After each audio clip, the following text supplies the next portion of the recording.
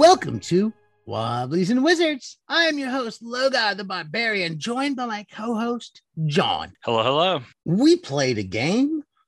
We played a game of Cairn. That's right.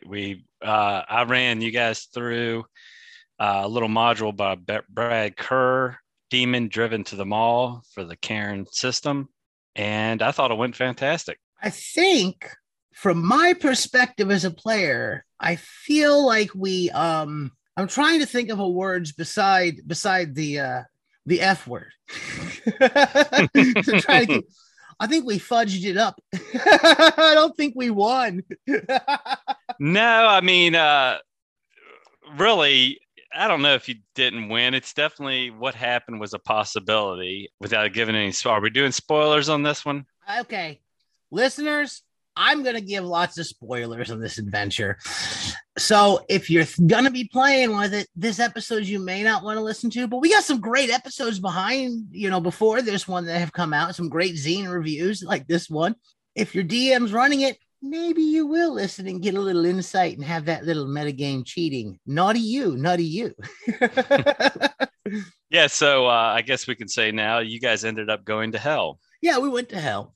I feel like, so looking through, I didn't look through Demon Driven to the Maw until after we had played through it. It seems very character driven and character focused, and that a lot of the good role playing is happening with all these characters that I think we kind of ran away with and away from, we ran away from them most of the time, and we kind of approached it more dungeon delvey mindset, which I think in my mind, I thought when we were going to hell, we were about to approach the dungeon, but we just burned in hell. We shouldn't have done that.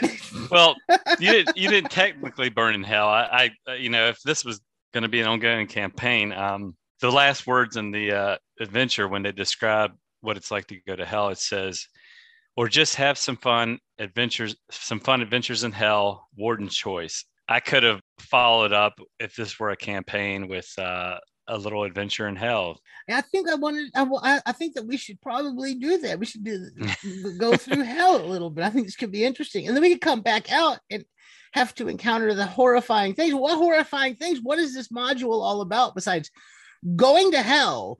Demon Driven to the Maw. Yeah, so we kind of skipped to the end there, didn't we?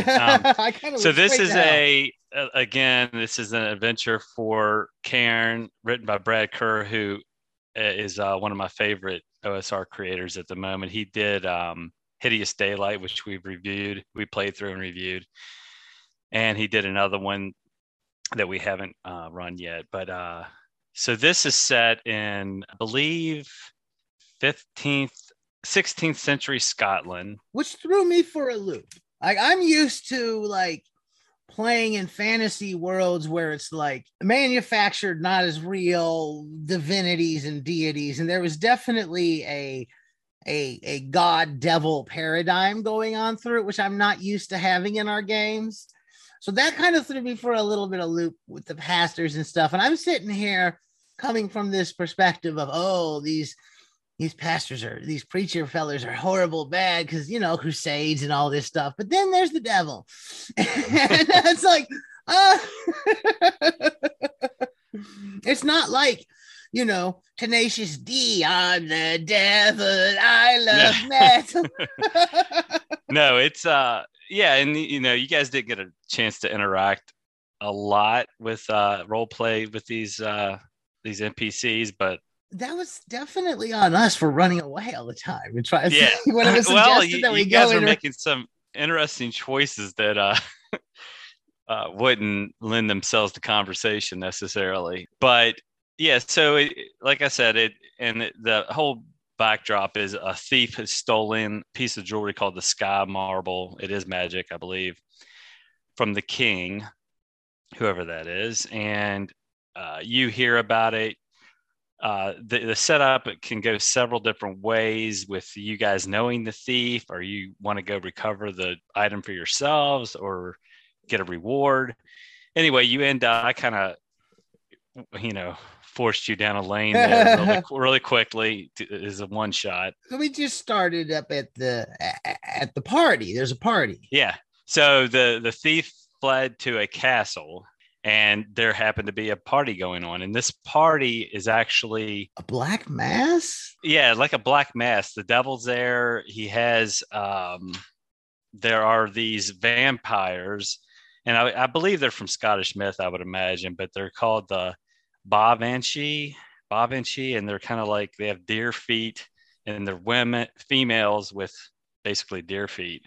And then there's also, following the party around, redcaps, who are invisible until they outnumber the party, and then they come into existence and attack the party. And all this is set up on a timer where you go in, you're trying to find this thief and the item he has.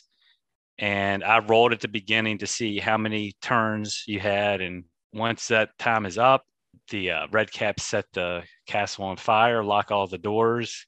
Everybody dies except for the party if they escape, and anybody they can rescue. And also the devil and the preacher, who are having an ongoing conversation about religion. They're still having the heated argument as the castle burns down around them. So what did you think from a player's perspective? I had fun. I think for a minute there. So I think that when we were playing it, it was our first time running Cairn. And I think that we were a lot of us were like trying to do what we normally do with like running BX and stuff like that. We were trying to make multiple rolls for things that we weren't normally multiple. So I think that there was a little fumbling from the players, expecting it to be more complex than it was. Yeah. And I think that our approach as players, I think that if we continue to play Cairn, and follow on this, I would like to see where we took it, because I think we had a good beginning there. It was starting to do good stuff. I know I was really getting into Chuck's character a lot. I thought that it was very interestingly role played, and a lot of the other people were, with all the prompts we had in these characters from the way we rolled them for Cairn. This is specifically for Cairn, correct? Yes, this is. So I think that doing that, I think that added a lot of new elements to our game that we haven't had yet. And I think it would be cool to kind of explore that further, explore who those characters are. I had fun. And that's kind of a Cairn thing too, is not just with this, but playing our first time with this adventure specifically. I feel that it kind of comes up. So is it Bahoban Sith? The Bavshi. Yeah, Bavanshi is how and if you look at the bestiary. Bavanshi. I see. I don't know how they get.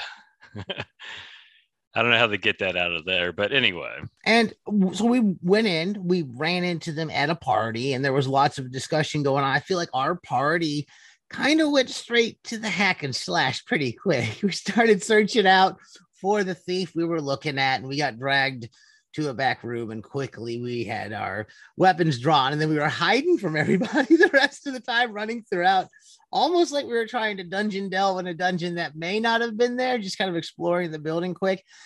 And like I said before, we went straight to hell. And there's a lot of stuff in here that I feel on reading it that our group kind of just forced ourselves out of the way of playing through.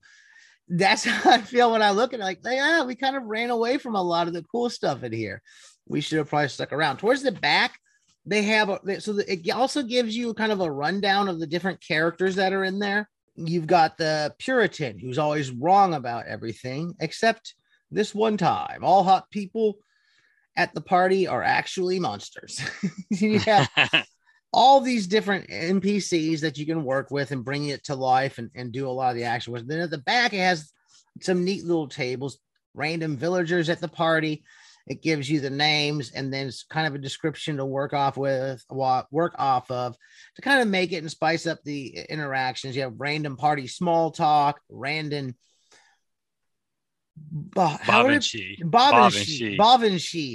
Random Bavanshi. So it gives you some more variations on them, and then some terrible things that can occur as well. Nightmare mode with these awful dresses. Did you do any of the nightmare mode stuff? No, that happened very quickly. That's when the nightmare mode happens, when the timer reaches, and what happens at that timer is there's a group of like vampire hunters or monster hunters or something, and they know something's going on, and when they lose their patience and start a fight, that's when the red caps lock the door and burn the castle to the ground. So No, a lot of these things, these random tables, I didn't use because we were doing a one shot, and I Yeah. was trying to, and that's one of the big beefs I have about one shots is that you don't really get time to. I think next time you need to take up a little more than one night to run the one shots. I think we need to take up a Yeah, few more nights. yeah, we need to, and we could have honestly, we could have planned this when I could have, used it the next week, but you guys were so close, and it just kind of. Yeah, we kind of wrapped it up. Yeah, we went straight to like we kind of did do a beeline to hell, and it is where it is. The players make their decisions, player autonomy, and no, I mean, I guess you could try to force us into doing other things, No, but we had a good time. We had fun. We followed, and it wrapped up a little bit earlier than I expected for the game for the night. But I think if we would have used a little more from the back and tried to draw it out a little bit more through a couple weeks, I think it could have been a lot of fun. It could have been interesting. That's kind of like you said, the drawback of trying to do it in a one shot. There's enough stuff here for plenty of role play. I could definitely see it being a good springboard for a campaign to start off with. If you end up in hell, then the next week the DM has some stuff to play with and to follow. If you end up getting out, you've got the whatever, if you have the egg that you're looking for, or whatever it was, the jewel that we were trying to get from the thief. Now our thief was murdered and slaughtered. We did not save him, but we got the treasure. I will say you guys had the chance to save him. Yes, but we did not. Hey, look, straight up, like our first encounter, everybody kind of got fighty, and I got really screwed up. I wasn't jumping into any fights.